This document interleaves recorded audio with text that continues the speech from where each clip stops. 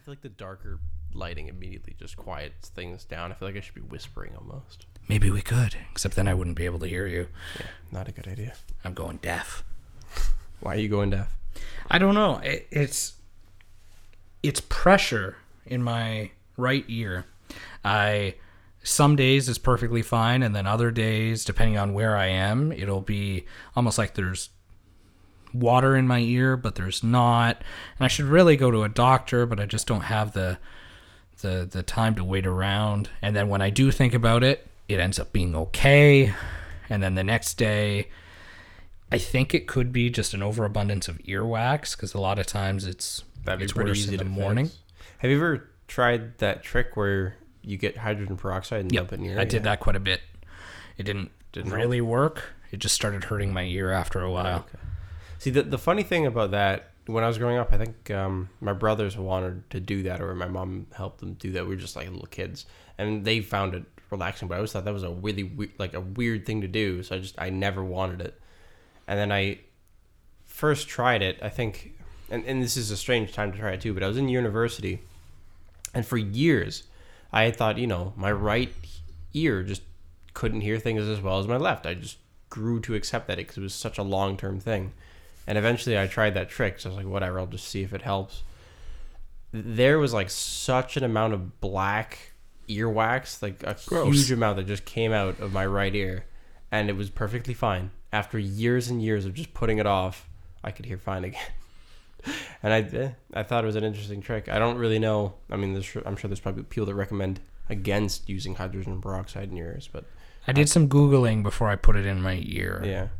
And they said as long as when you put it in, there's no sharp pains, because there's something wrong with your eardrum. Hydrogen peroxide on the eardrum isn't a good. No, if you get something torn open or But whatever. it is a kind of, not an old wives' tale, but it is a kind of an older style trick, and it does work. But I would lay down for like 20 minutes, so I'd do it in bed, and I'd lay down on my side and just feel it in, and the sensation of the bubbles in my ear and the sound, it was very odd. Yeah, it is very, very odd. It's very uncomfortable to sit like that for an extended period of time. So like the first couple seconds, it's kind of jarring, but then you get used to it for a couple minutes, and then it just starts getting irritating after that. Mm-hmm. There are alternatives. There's people that get like earwax removals. There's, I guess, ways of doing it with like, I wouldn't really call it tweezer, but like a vacuum kind of thing that can like scrape stuff. There's like a water treatment method. There's tons of videos on YouTube. There's like a cult following of these things because people find it, I guess, satisfying to see an ear that's really messed up just be fixed. I'll let a doctor do it at some point. Yeah. I'm sure it's just an ear, like an earwax type thing. I can't imagine, like when somebody says they're going deaf, I imagine going deaf is a gradual thing, and it's not something like, oh, it's good today, oh, it's bad today. No, probably not. I would imagine it being just a slope of, oh, it's getting worse. What'd you say? Huh? Yeah. I got very, very used to saying excuse me. I know. Don't say what. It's excuse me. Pardon me. That's a thing with Canada too. If you wanted to have that looked at, there's a big wait period to get to see a specialist usually, because you got to go to a general practitioner or just like a walk-in clinic or whatever, and then you have to get a recommendation to a doctor from there, and it's usually a pretty big wait unless it's something that's an emergency, and even then sometimes it's still weeks and maybe months away, so it's a bit of a pain. Maybe in my upcoming days off I can go and just say, hey, I think there's an overabundance of wax in this ear. Do you use Q-tips? I try to avoid it because you're not really supposed to use them in your ear. See, I never. I tried them as a kid, like very young, and it's fine. But I just stopped using them at some point because I didn't really find that they did anything for me. And then very recently, like within the past year, since Tila has them, I've gotten back into using it. They feel good. It's a satisfying. weird sensation. Yeah. I pushing them too far in. I'm like, yeah, this can't be good. But just going, this is probably the most riveting conversation we've ever had on here. But just going around the rim of the ear, that's kind of where they're at their best. But There's a lot of stuff like that where I guess people don't find it interesting about the human body or want to talk about it, but that's a lie, because there's so many people like just on these online forums that are just like interested in like what's going on with my ear. It's got this problem, and like, oh yeah, I have that problem, I did this to fix it, and this is a huge, strange public embarrassment about it, I guess.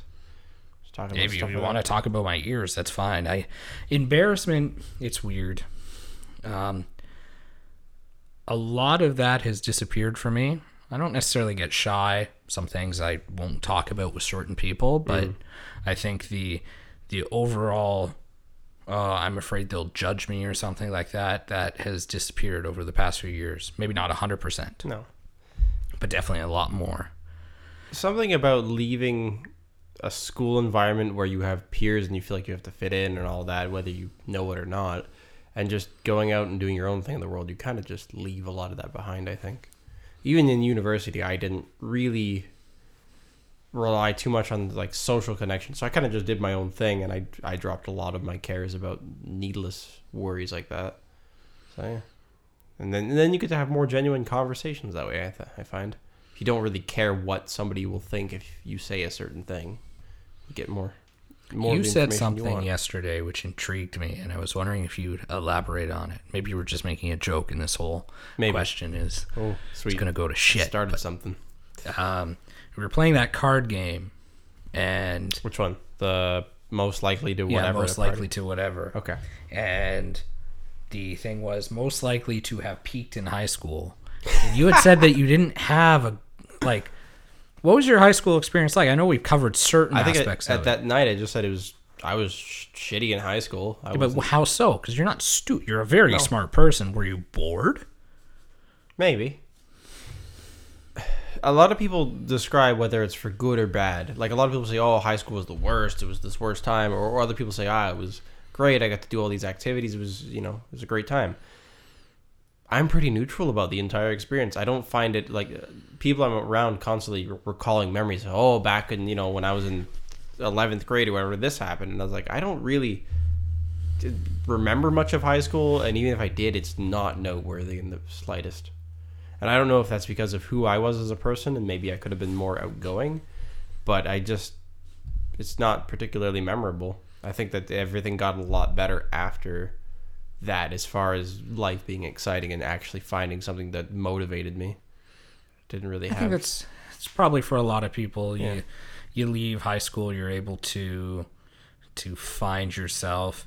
But then on the flip side, for me, I always think, like a lot of people would, there are certain people that treat high school as maybe they should. Like, it's incredibly important, and for some people it is. I knew going into high school that I was never going to be a doctor. I didn't aspire to be a doctor. Some people I went to school with did. Some people are well on their way to being doctors. They definitely had to take high school. Not that I didn't take it seriously, but they definitely had to take high school a lot more serious than I did. They definitely weren't taking the drama classes as electives like I was. No. But that's... As far as what I thought of doing, because I did maybe see something medical as being an interest to me when I was in high school. I see you being a doctor. And that was fine. But I also, at the same time, took shop classes as my elective, because I was like, well, it's a good backup plan. I maybe thought of being a welder at that point or something like that. Although that was very short-lived, because I don't really think it's that interesting to be a welder, especially now. But going into university, it's the positive side of existentialism, because you're faced with all of these things, and you realize that not only is this whole university thing all bullshit and kind of a lie that society thrusts upon you, that you have to go have this experience and you're going to be greatly successful because of it or something, which I had to have believed at least a little bit in order to invest so much money into it. But more so, it's that being this doctor that I thought I could be wouldn't make me happy anyways. So what's the point? And it's this sort of existential thought of, well, like, what do I actually want to do with my life? And having that burden sort of gone, being out of school and even out of university now, it's sort of lifted off your shoulders, and you have a lot more room to explore what you want to do, with the one contingent feature being you can't let this idea of lack of free time get you down. Because I know a lot of people same kind of hours that I do, and they tell me, I just want to go home and relax, or I want free time, I want me time, I want this. They want to, sit in front of the TV or whatever they want to do. Some mutual people that we know of. There's many people that are like this, and it's not really a knock on them, but it defeats this possibility of you becoming what you want to be, in the sense of maybe pursuing a hobby that could be something more. Like photography was it for me, at least before. That was something I loved to do, and at least I was in school at the time, so I had a bit more time to pursue it and get good at it, which was a great opportunity. But now that I'm working, sure, there's less time, but you still got to make that time count. It's this seizing of an opportunity kind of thing, which with the existentialism, of the high school days off your shoulder, whatever, like who you're supposed to be lifted away, you can freely make a decision in that direction, I think. It's liberating, kind of. It is. I found out something very interesting just a few short days ago. My union contact, who lives in Tilsonburg. Mm-hmm. Okay. When I first met him, I thought it was interesting when I first started talking to him, rather, I thought that it was interesting that I come all the way to Niagara, been living here for, at that point, 7 years, and the contact to get me into the start of my career was in Tilsonburg. It's kind of interesting. Now I find out that not only is he in Tilsonburg, but he only lived 4 doors down from me for the good chunk of actually all of my high school years. So my formative, hey, I'm going to be a filmmaker, I walked by his house every day. When did you get in contact? Like, when did you first know of this guy's existence? Last year, somebody came into my dad's car wash and was like, I have a bunch of cars that need wash. Dad's like, fine. So he brings in a few, and they're all kind of higher end cars. And at some point, my dad's like, where are these coming from? Do you own a dealership or something? He's like, no, these are cars for a film shoot or a TV shoot or whatever. And my dad, thinking that film is a generalization and working in film is everything that I'm qualified for. Ubiquitous thing. Yep. Yeah. It's like, oh, my son, so on and so forth. And the guy's like, oh, well, give him my contact information and let me talk to him. And when I talked to him last summer, he's like, basically the same spiel as he gave me this year. But he said, I realize what it's like coming from a small town, or coming from Tilsonburg. You might think there's no way you're going to be able to do that. And if you stick with me, it'll make it work, or I'll make it work. Then he got busy last summer, so he stopped returning my calls. I got busy with weddings. I thought, that's an interesting opportunity. Just didn't work out. So time went on. And then my dad again this year said, the guy came back in. He said, you should call him. He got really busy. So I'm like, here we go again. I called him again, and the first thing he did was apologize. He said, I got so busy last year. It was a busy year for shoots, and when I wasn't working, I was asleep for like 8 months straight. Like, it was just work, sleep, work, sleep. So I didn't just ignore you. I ignored everybody. She's like, if you're still into it, that's great. So he gave me all the information and then made the decision, took the course, and here we are. So talking to him, it's funny because I had everything that went down with Beatties and whatnot. And the fact that Toronto's kind of in its normal, or what I perceive as them calling it a normal winter months, where the productions are wrapping up and there's just a few small productions because most won't shoot through Christmas. No. And then they'll pick up again next year. That stressed me out. And lo and behold, he called and he just checked in. So I don't know if it's because when he doesn't hear from me for a while, he must think I'm stressing out or something, but he called. He's like, you've worked a few days? I'm like, yeah. It's like, well, just keep grinding through. 3 years from now, you'll be 30, you'll be in the union, and you'll be looking back thinking, what the fuck just happened? Like, it's a pretty big promise. It's a huge promise. So I'm taking it with a grain of salt, but 75 to 85% of what he said has been true. The work's been a little lower than I thought, but turns out that there's ways to work it, but now there's no work that I can work myself into. Mm-hmm. But he also did say, since I'm more qualified as a quote unquote stagehand, we'll just call it that, the production start up again in March. But that's not when they start building. No. They'd be starting to build late January, February. So it could actually work out quite well. Might have lots to do. And then deciding, I'm slowly working on my fully self-employed schedule. And I've decided that in some capacity every week I'm going to do one or two small little projects, be it to go out and take some sort of creative photo or video just to create content, because I was always very intrigued by your photo portfolio. It's pretty, I don't know what you would do necessarily videography wise, because that's not something I had to worry about, although vlogs seemed like the thing that you would pick up on that. Photo wise, I just loved everything. I love photographing just about everything. There wasn't anything I wouldn't try.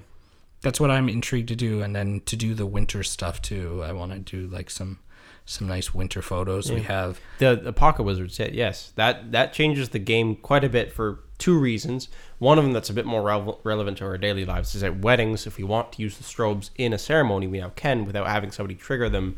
You with their own, little bridge camera flash or whatever. Because usually we've been using just the remote triggering using the flash, but now it's just a wireless system where it's a radio. So you can do that, and we have now an amped up distance capability that we can use anywhere. If we want to use them outdoors, as long as you have something to power the strobes, or you could just use wire like speed lights. Doesn't really matter. You can trigger them, 200 feet away? Something like that? I think that's it. I think I was reading there's a range extension that'll... Yeah. 200 feet's plenty to play with, in my opinion. You could do just about anything you want. I've seen lots of cool effects. One specifically, I remember somebody hung a bunch of old speed lights with the triggers on them from like trees down like a road, and when they triggered it, it lit up the whole road, but like just in the middle of like the desert or something. Like not really a desert because it was trees, but it's like on the side of a highway. Anyways, it looked really cool. But you can do a lot of unique lighting stuff with that you could otherwise couldn't achieve. With something like that, because the Pocket Wizard you can only use 4, or is it 4? I think you can use more with some setups. Some kits come with 4, because they come with a transmitter, maybe 3 receivers. Oh, okay. It really depends. When you're doing something like that, you're just setting up your winding dirt road with your flashes. Would you only trust brand name, or would you go, I can't pronounce flashes? Yeah. No, go dirt cheap. In fact, you can get some really good dirt cheap ones. You can, and the funny thing, and this is not to pick on Canon users, but it is the true thing. I think that Nikon has had better speedlights than anybody, especially Canon, as far as old speedlights go, because you can pick up a lot of those for like $30. It's I can't remember exactly which model's the one. A lot of people pick it, probably the SB15 or something. But anyways, those are great. They're so dirt cheap, and they're rugged, they're powerful, they're everything you need for if you just want to have something out in a bush somewhere that's got a trigger on it. Great little flash. But yeah, you can pick them up all day long. I wouldn't trust like a old Minolta flash from like the 80s or something, but there's definitely lots of options on the cheap side. Some nice Chinese or Japanese made flashes on Amazon for $50 or less. If they're Yongnuo, sure. But otherwise, that's a bit weary. That's what I was getting to, without butchering the name. But there's probably a lot of freaky names, anyways. But no, that's exciting, and that'll be neat, and hopefully get a little bit more. It's fun when I started doing it, and you could argue that it kind of was related anyways, but between doing the baby photos and the wedding side of things, I didn't really do anything outside of it. And that was a bad mentality, because I didn't get to flourish as a creative person. And then, I don't know, probably about March or April 2016, I met you. And ever since then, it's been, I've had to challenge myself to keep up with you, and it's been fun. So maybe what we could do, because we're talking about lots of branch offs from the podcast, but it'd be cool just to have like a segment where we go out and shoot stuff. And I don't know, even just something with GoPros would be easy enough to do, and we could, I don't know, just find something to do. The trickiest part about it is getting it to work on daylight hours for both of us, because it's the winter time.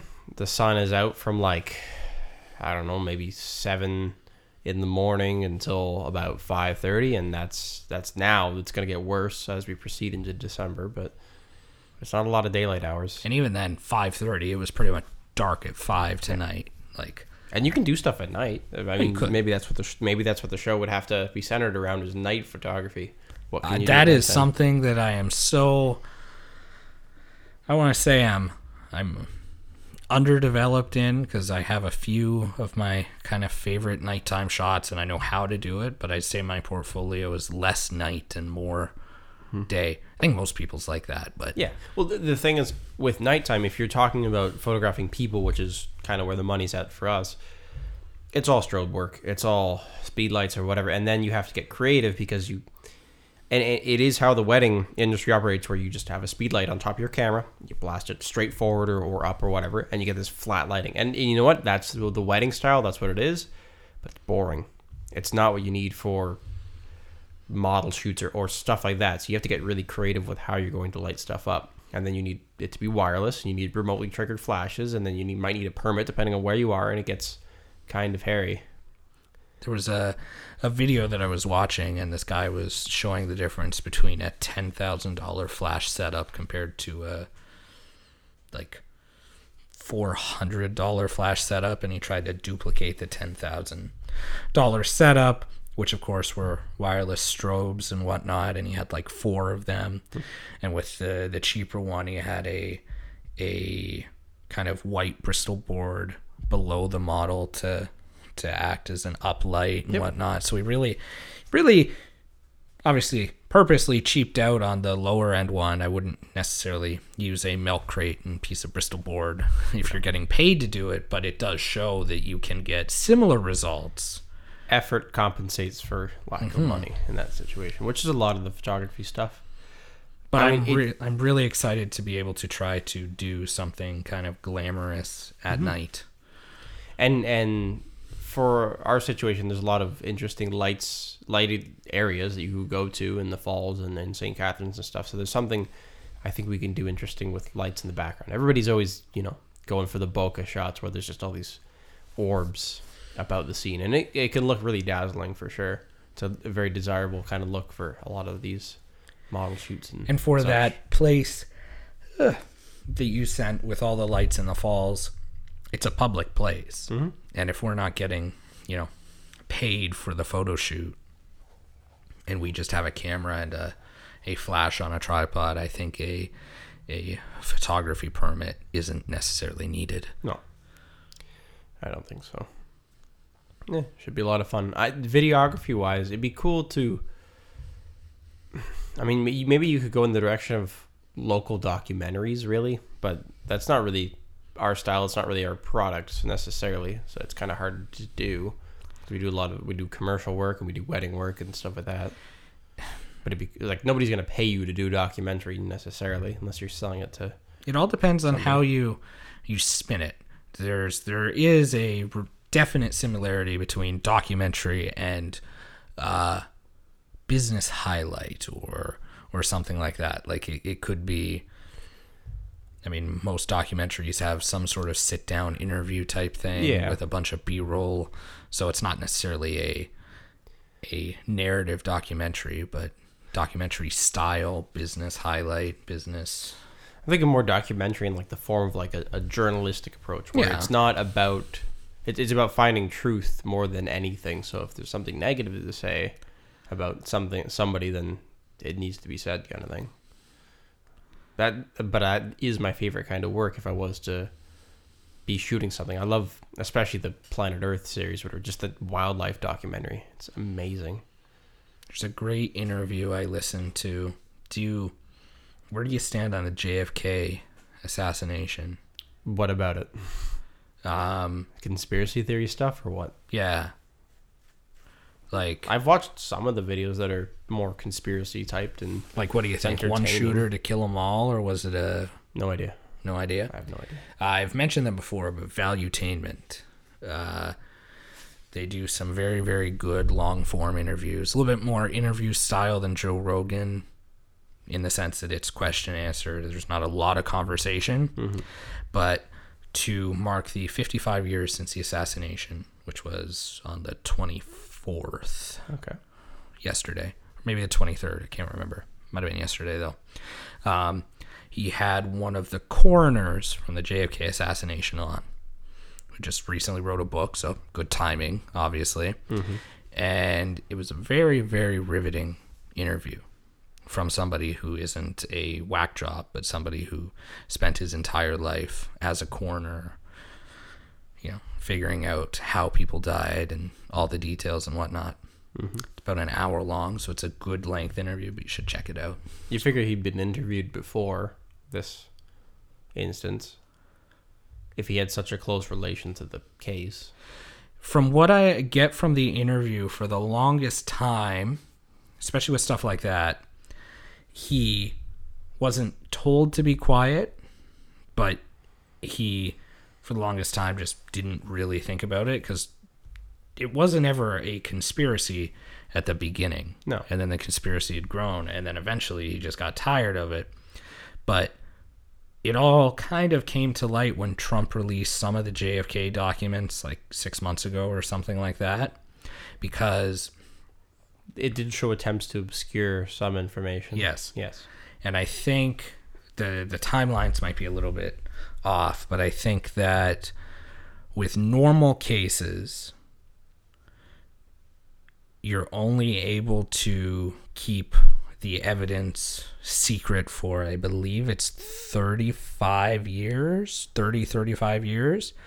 But because of the high profile matter of the case, they were able to get all the evidence locked up for 55 years, which for the majority of the people that worked on that case, including this coroner who is questioning whether or not he'll actually make it to the 55-year mark, yeah, no. Because you just said it already is the 55-year mark. It is the 55-year mark. Maybe it's 75. So, okay, that's success. That's not going to happen. Anyways, they extended it more or less, most people think, just so that way by the time everything comes out, anybody who witnessed it is dead. Yep. So there's no argument. But the way the interview is laid out and the way that he explains how the body was found and whatnot, it is kind of interesting. Then they show the video, and it's an actual angle that I've never seen before. I've seen camera roll from the assassination, but it's a video angle that I don't think I've ever seen before, and it definitely does look like there might have been an initial shot, but I don't know. I will probably actually buy this guy's book, though. Sounds interesting enough. I've never... I could have sworn that there was two angles. One is the one that everybody knows, and the other one's a little more choppy. It's a bit less watchable, but maybe there's a third one but I feel like it'd be weird for it to be coming out now. It'd be weird to have a new angle of that now. Maybe all this time. You are right. It is odd that there'd be a new angle, but maybe it was just something that I missed. The reviews are in. Shane and Heather's wedding video is great. That's great. It's great. That sounds good. Just got that message. So great. Perfect. Good job, Justin. I assume that they watched the whole thing. Maybe tonight. I assume they watched it all tonight in one sitting, probably. Well, it's a pretty short video. Yeah. So. That's good. Yeah. So that's wonderful. Not to go into conspiracies, but is there anything that you think, I mean, outside of the flat earth jokes and whatnot, is there anything that you think that isn't what people say it is? This one's kind of more deep, and I guess not I don't know if it's a conspiracy theory, but anyways, the people who do go wholeheartedly into it are definitely compared to nut jobs. There are a lot of people that don't buy into the current arguments about quantum mechanics and things like that in a science level. So like we're talking, fabric of the universe kind of shit. Okay. They don't. There's a lot of this that relies on like just creating a lot of excessive particles associated with lots of different forces in the universe, and the gist of the argument is that it can be summarized much more simply, and humans don't necessarily have a way of doing that yet. But a lot of these people are really big into describing the world with magnetism and saying that certain things like the double slit experiment is just it's bullshit because there's some other way to explain it. The tricky part about this one is that while I do believe there's some credibility in saying, yeah, probably don't know everything about quantum physics, is I don't understand what either side is saying entirely, so I don't know. But it interests me. It's probably the one that I buy into more than anything, that I try to keep up with it, where people will try to refute certain... a lot of people say that, in this camp, say that the work of specifically Albert Einstein was just... He was an idiot. He did a lot of stuff that was contrary to discoveries that we had made before, and that he was going in the wrong direction. Describing... Not exactly sure exactly what... Yeah, it's really tricky on the spot, because again, like if I'm reading it, I can try to follow it as much as I can, but I still don't fully understand it because I'm not a quantum physicist. I never went to school for that kind of stuff. Full disclosure, neither am I. No. So I did have a lot of interest in school in just like more macroscopic things. I think everybody takes pretty much the Newtonian physics in their first year of university if they're doing that kind of stuff. And then I took one on thermodynamics, and I took one, I think maybe on optics, a couple different physics courses, and I found them all fairly interesting, but nothing that's at that kind of level. But and I sucked at chemistry in university. Out of all of the sciences that were most related to my biology course, I didn't like the way they taught chemistry, especially organic chemistry. Although I'm sure very few people did, because I heard like the class average for my class was like 54. So, and I beat that. So that's about all I got. What'd you get? I don't remember. It wasn't good. It was like 60 something. I think it was the lowest grade I got in all of university. I think if you successfully beat the average, that's good. Except for the But then you look around at the people and you're like, yeah, I hope I beat these people. Because there's definitely a large chunk of university students, especially in first year, which anybody going into university will notice this. First 2 years, just you're going to weed out a lot of people that are not there for the right reasons. They're just partying, or they're not interested in what they're learning at all. And but you like that. I had that too, and that's an interesting thing, because you would think that anybody who's there for the college or university lifestyle wouldn't be in something. So, because you went to school for biology, right? Biology. Yeah. I went to school for film production. People who are there to party and whatnot, I don't think would go for. And no, I'm obviously wrong. They're on a different track, because a lot of the reasons why I went to university in the first place was the pressure, just societal pressure, parent pressure, whatever it is, to achieve something. And you think that this is the way to do it. You think that it's going to university and going for this academically minded course is the right way to do it. Same goes for business courses or anything else. If that's the direction they've been steered in, but their head was never in it to necessarily get a career in the first place, or they don't take it seriously much sooner on, then I think they'd be more likely to just not focus on their studies. A lot of people, definitely, I would argue that less than half of all high school students should even consider post-secondary. Something I would wholeheartedly say that there's better ways to achieve what you want in life than going through that. And maybe we could drive the prices of university a little bit down, make it a little bit less competitive in the sense of like, you could have a lot of money and just make it more for the brilliant people that could achieve most academically, which is what scholarship programs try to do, I suppose, but I don't know how well they work. Half of high school people going to post-secondary makes sense. I think in certain cases it should be higher. As I've said before, 100%. I do believe that you should really consider and really think hard whether or not you would go to a film course or a photography course, the Niagara College photography course. And I say this with respect to some of the teachers that I know. I find it to be stupid. Sounds like a joke to me. They Teaching art like that. They extend it to 2 years, so that way it's a certificate course. But even our film professors said, because the first semester, or the first 2.5 months in our film course, we were just taking pictures. That was the fundamentals. And we were taking film pictures because they said you're not going to be able, if you can't properly expose one picture and you can't compose one picture, how can you compose 24 pictures a second? Okay. It's a good mentality. That's a strange thing to say because the burst rates of some film cameras were higher than most DSLRs were for a long time, but sure. Take off, don't have a motor drive on your camera, I guess.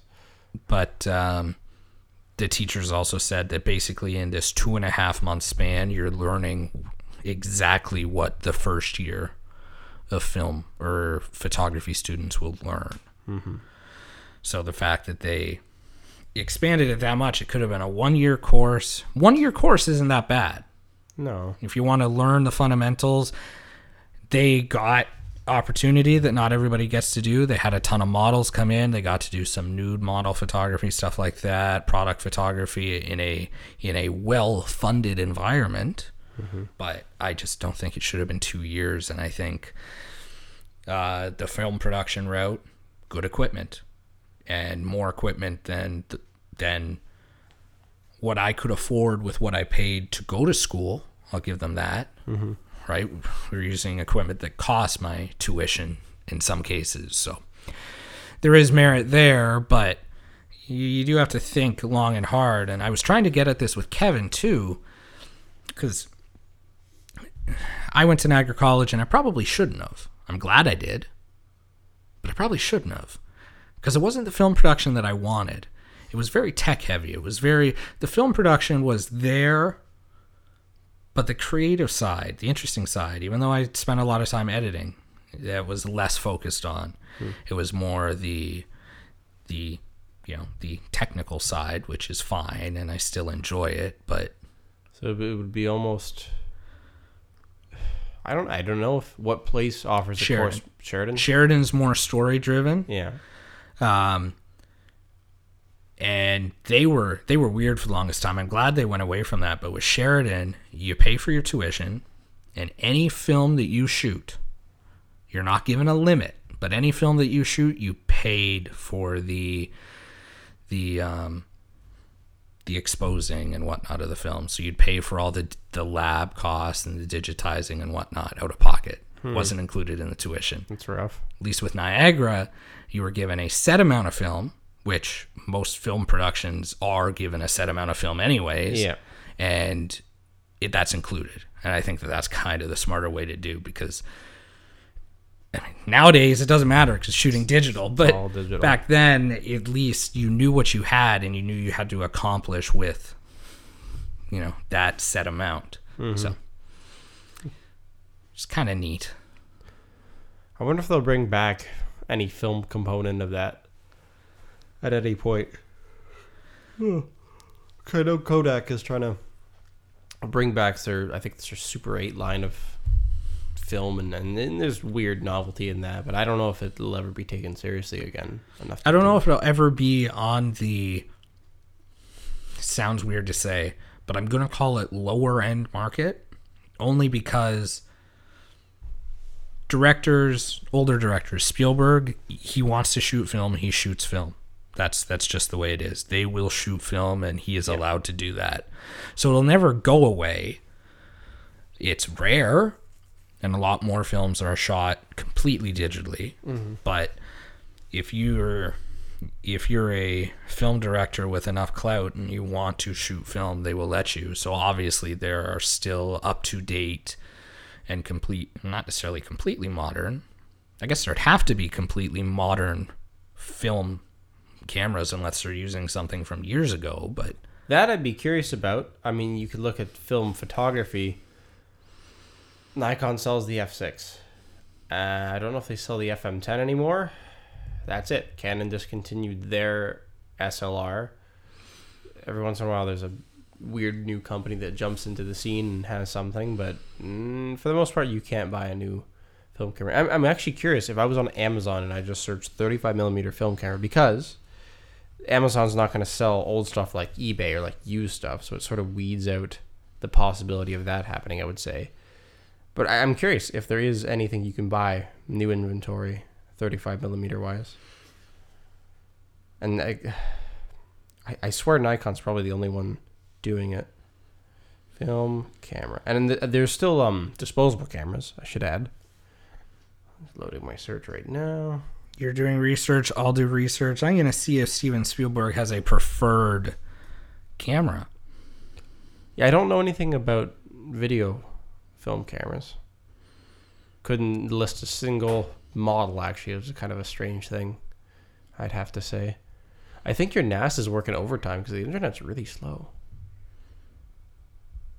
What network are you on?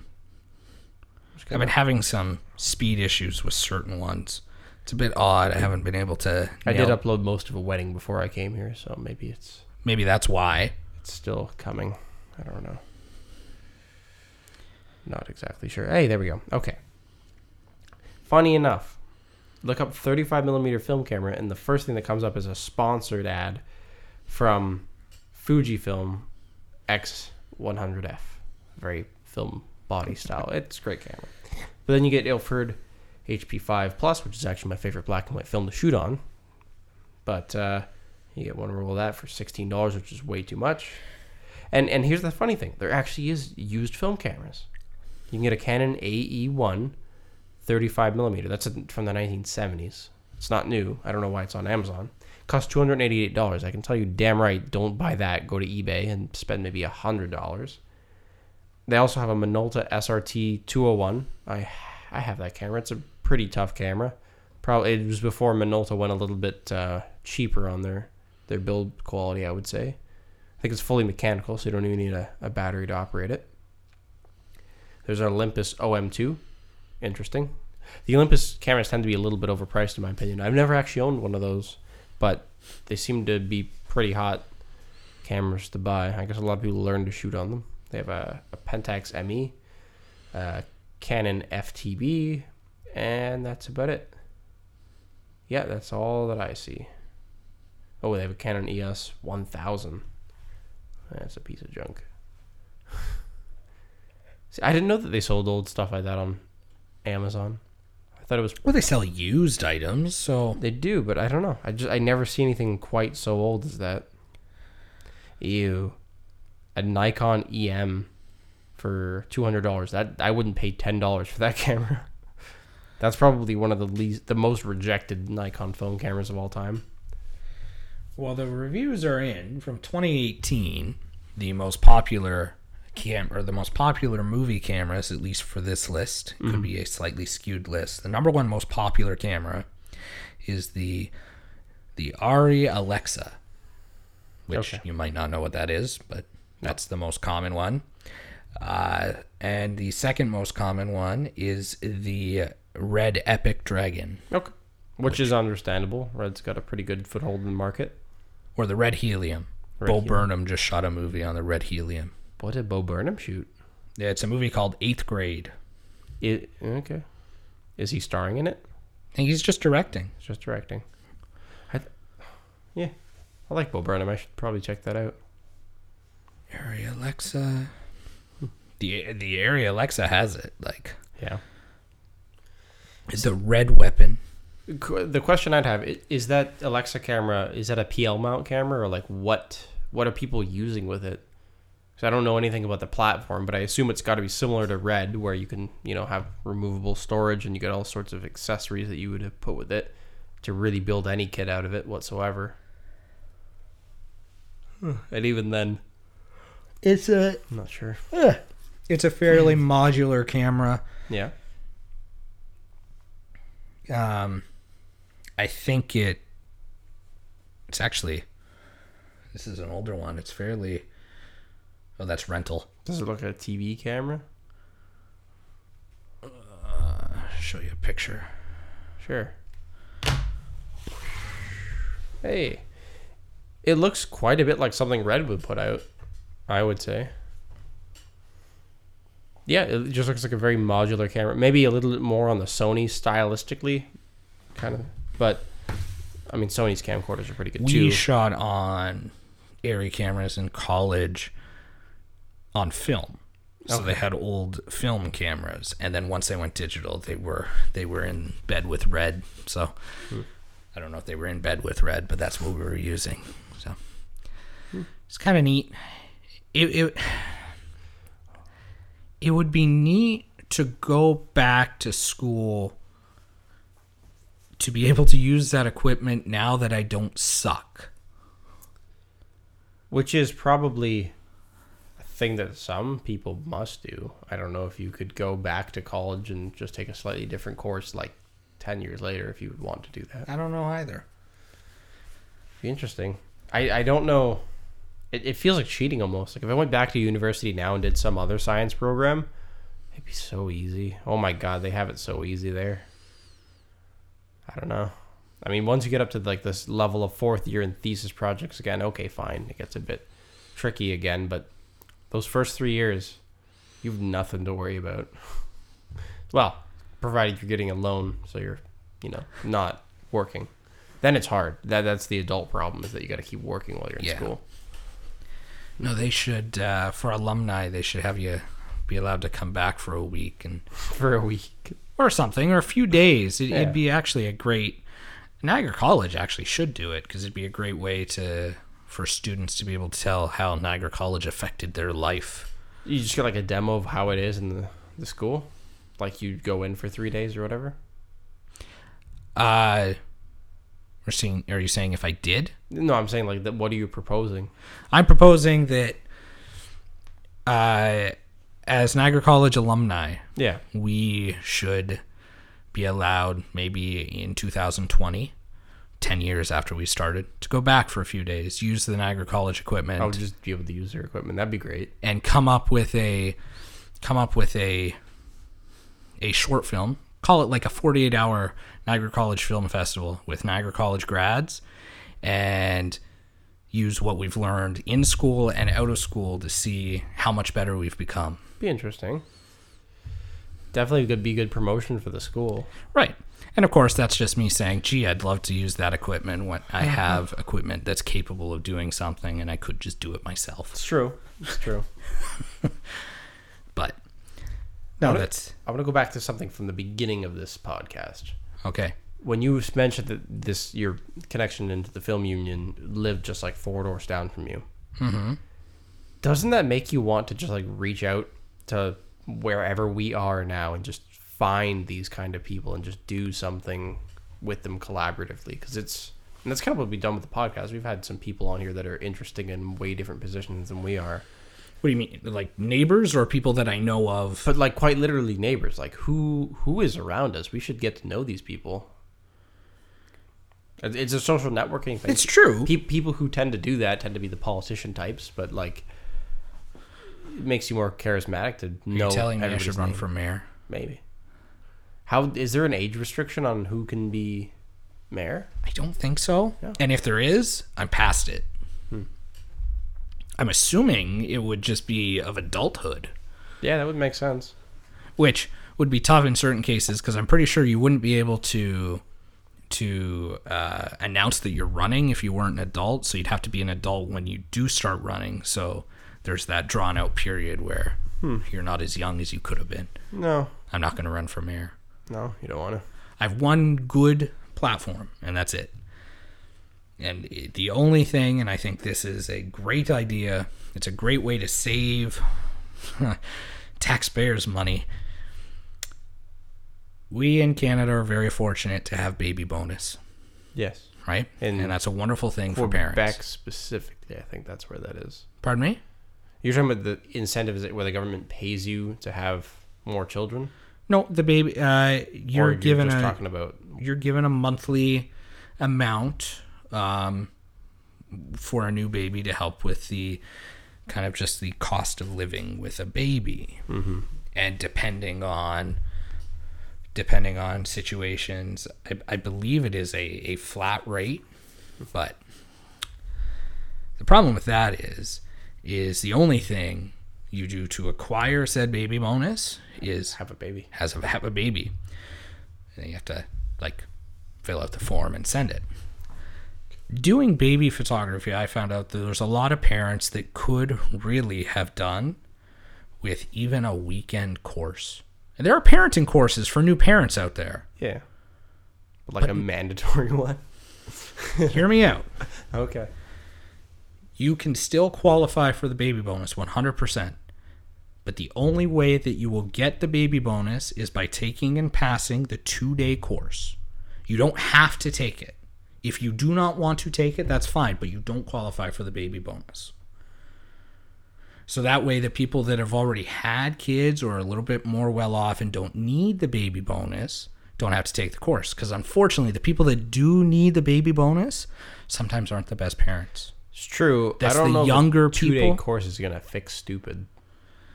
At the very least, it would teach you how to change a baby. That's fine. There's people that want to be good parents, and I'm sure that's fine. But there's a lot of people that are going to be irresponsible regardless of what you try to force upon them education-wise. That's true, but And where does the funding for this program come, and how does it save money necessarily? Because maybe less people have the baby bonus, but they get to pay people to instruct. I haven't worked out. It was me. It's always been on the back of my mind. I haven't really worked out the economics of it. I'm assuming that the cost of running a program versus paying out hundreds of thousands of dollars a month to I feel like it would at the very least balance out, and you'd have more educated parents. Sounds like a good Even concept. if nobody, like you say, some people just, you can't fix stupid. That's true. But if you get through to one person that wasn't going to take the course, their baby may have a better go at it. Right? Or they may know that when the baby is crying at night, what they can do to help. So they don't, I mean, there's certain things that you, I feel like there's got to be a lot of YouTube searches for I feel like how to deal with a baby, I feel like that would be an industry that exists. where people make YouTube videos just like teaching you how to raise your offspring. Maybe my whole plan is totally negated by the internet. Who knows? Maybe, because information's very accessible. You don't got to go to the library even to get at some book that you got to look for the answers and through the whole thing. Although, it'd be cool if you made it mandatory just for like, and this is way higher reaching, but just like mandatory for parents to read like a child psychology textbook. That'd be amazing. Nobody's going to do that, but you could learn so much. How would you prove that you did? Would you have to have a test afterwards? That'd be good, like a finals test in university. Big 3-hour test. Best and only textbook I ever read cover to cover was my psychology textbook. Yeah? Because it's just so insightful, and it's so... You can describe it in a way that's, I would argue, entertaining.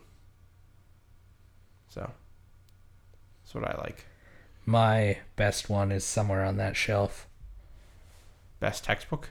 Yeah, the one that I've enjoyed the most. Do you know what it's called exactly? I'd assume you would if it's your best. Wait a sec. It's not up there, is it? It's in your bathroom? Say that's a weird, I guess, toilet reading material. It's somewhere. Somewhere on the shelf that seems to contain about $200. I think... It's not on the shelf. No? It was somewhere. Oh. It's lovingly called The Pincus. The Pincus. Yes, it's a film textbook. It was written by somebody with the last name Pincus, so people just call it The Pincus. That was how it was referred to. It covers everything. It is not an entertaining read, but if you read it cover to cover, you could know everything you need to know about film production in general. Sounds like a pretty good recommendation. Yes. And you can pick them up at many local bookstores for a lot less than the college sells them. That was always... Tila introduced me to that Wright Bookshop Yeah, they're good. years ago. I loved it. It's amazing how many of the Niagara College mandated books are there. Yes, I'm sure a lot of them end up there. So I've bought lots of photography books from that guy. I bought a lot of stuff there too. But that's a fun store to go to. That's as close to like just a magical... You have no idea what you're going to find every time. It's not organized in a way that's conducive to finding exactly what you want, but if you're in the right section, you might. You just might. Well, I know, because I Chances found are- a few Jimmy Buffett books there, Yeah. so I was in the right section. If you're looking for it, chances are you'll find it because there's so many books. Yeah, so it's kind of neat. Yeah. That's a business that you would think wouldn't be doing as well as it is, but See, I don't know what kind of promotional stuff he does, but it'd be cool to talk to him. that'd be fun. I feel like I would love to make some kind of like video of just like rolling through the aisles of books like stacked to the ceiling and just like it could be like a maze. You could do like a gimmick where somebody gets lost. Be pretty good. That'd be a place I'd like to get lost in. Yeah. Not impossible to do. I wonder if the structure of that building has been altered in any way by the amount of weight in books and shelves that are in I it. feel like that entire building's a fire hazard. Yes. Oh, it was. I mean, the fire department ordered him to get rid of a significant number of stock, which is why there was like a huge sale on books for like an entire summer, maybe even a year. I don't remember how long it was, but yeah, it was bad before. There was too many books. It's not as bad now. When was that? I feel it was at... Like a year and a half ago, something. Oh, so my major time there was before that happened, because that was an incredible amount of books. Like that was as I said, a magical Yeah, it was amount. crazy. Maybe it was longer ago than that, because I think I was still living on St. Paul Street. I think it's been a good episode. Yeah. We might have a guest next week, so I'm going to try one way or another. Don't know see if we who, can do it. but we'll find somebody. We'll find somebody. All right. They're hard to find because you have to... If you're an interesting person, we've said this before, contact us. I feel like maybe I should just post that. Do you know somebody interesting? Because Yeah. It's like the degrees of how many people... Kevin Bacon thing. what if we just posted in Somebody like, we know knows somebody who knows somebody who knows somebody the who knows somebody Niagara who knows Market Barack or something Obama. like that? You might be able to find somebody. Okay. Let's do One it. way or another, guest. Stay tuned for next week. This has been a funny thing happened on the way to a podcast with Jesse. And Eric. Have a good night. This is Moody.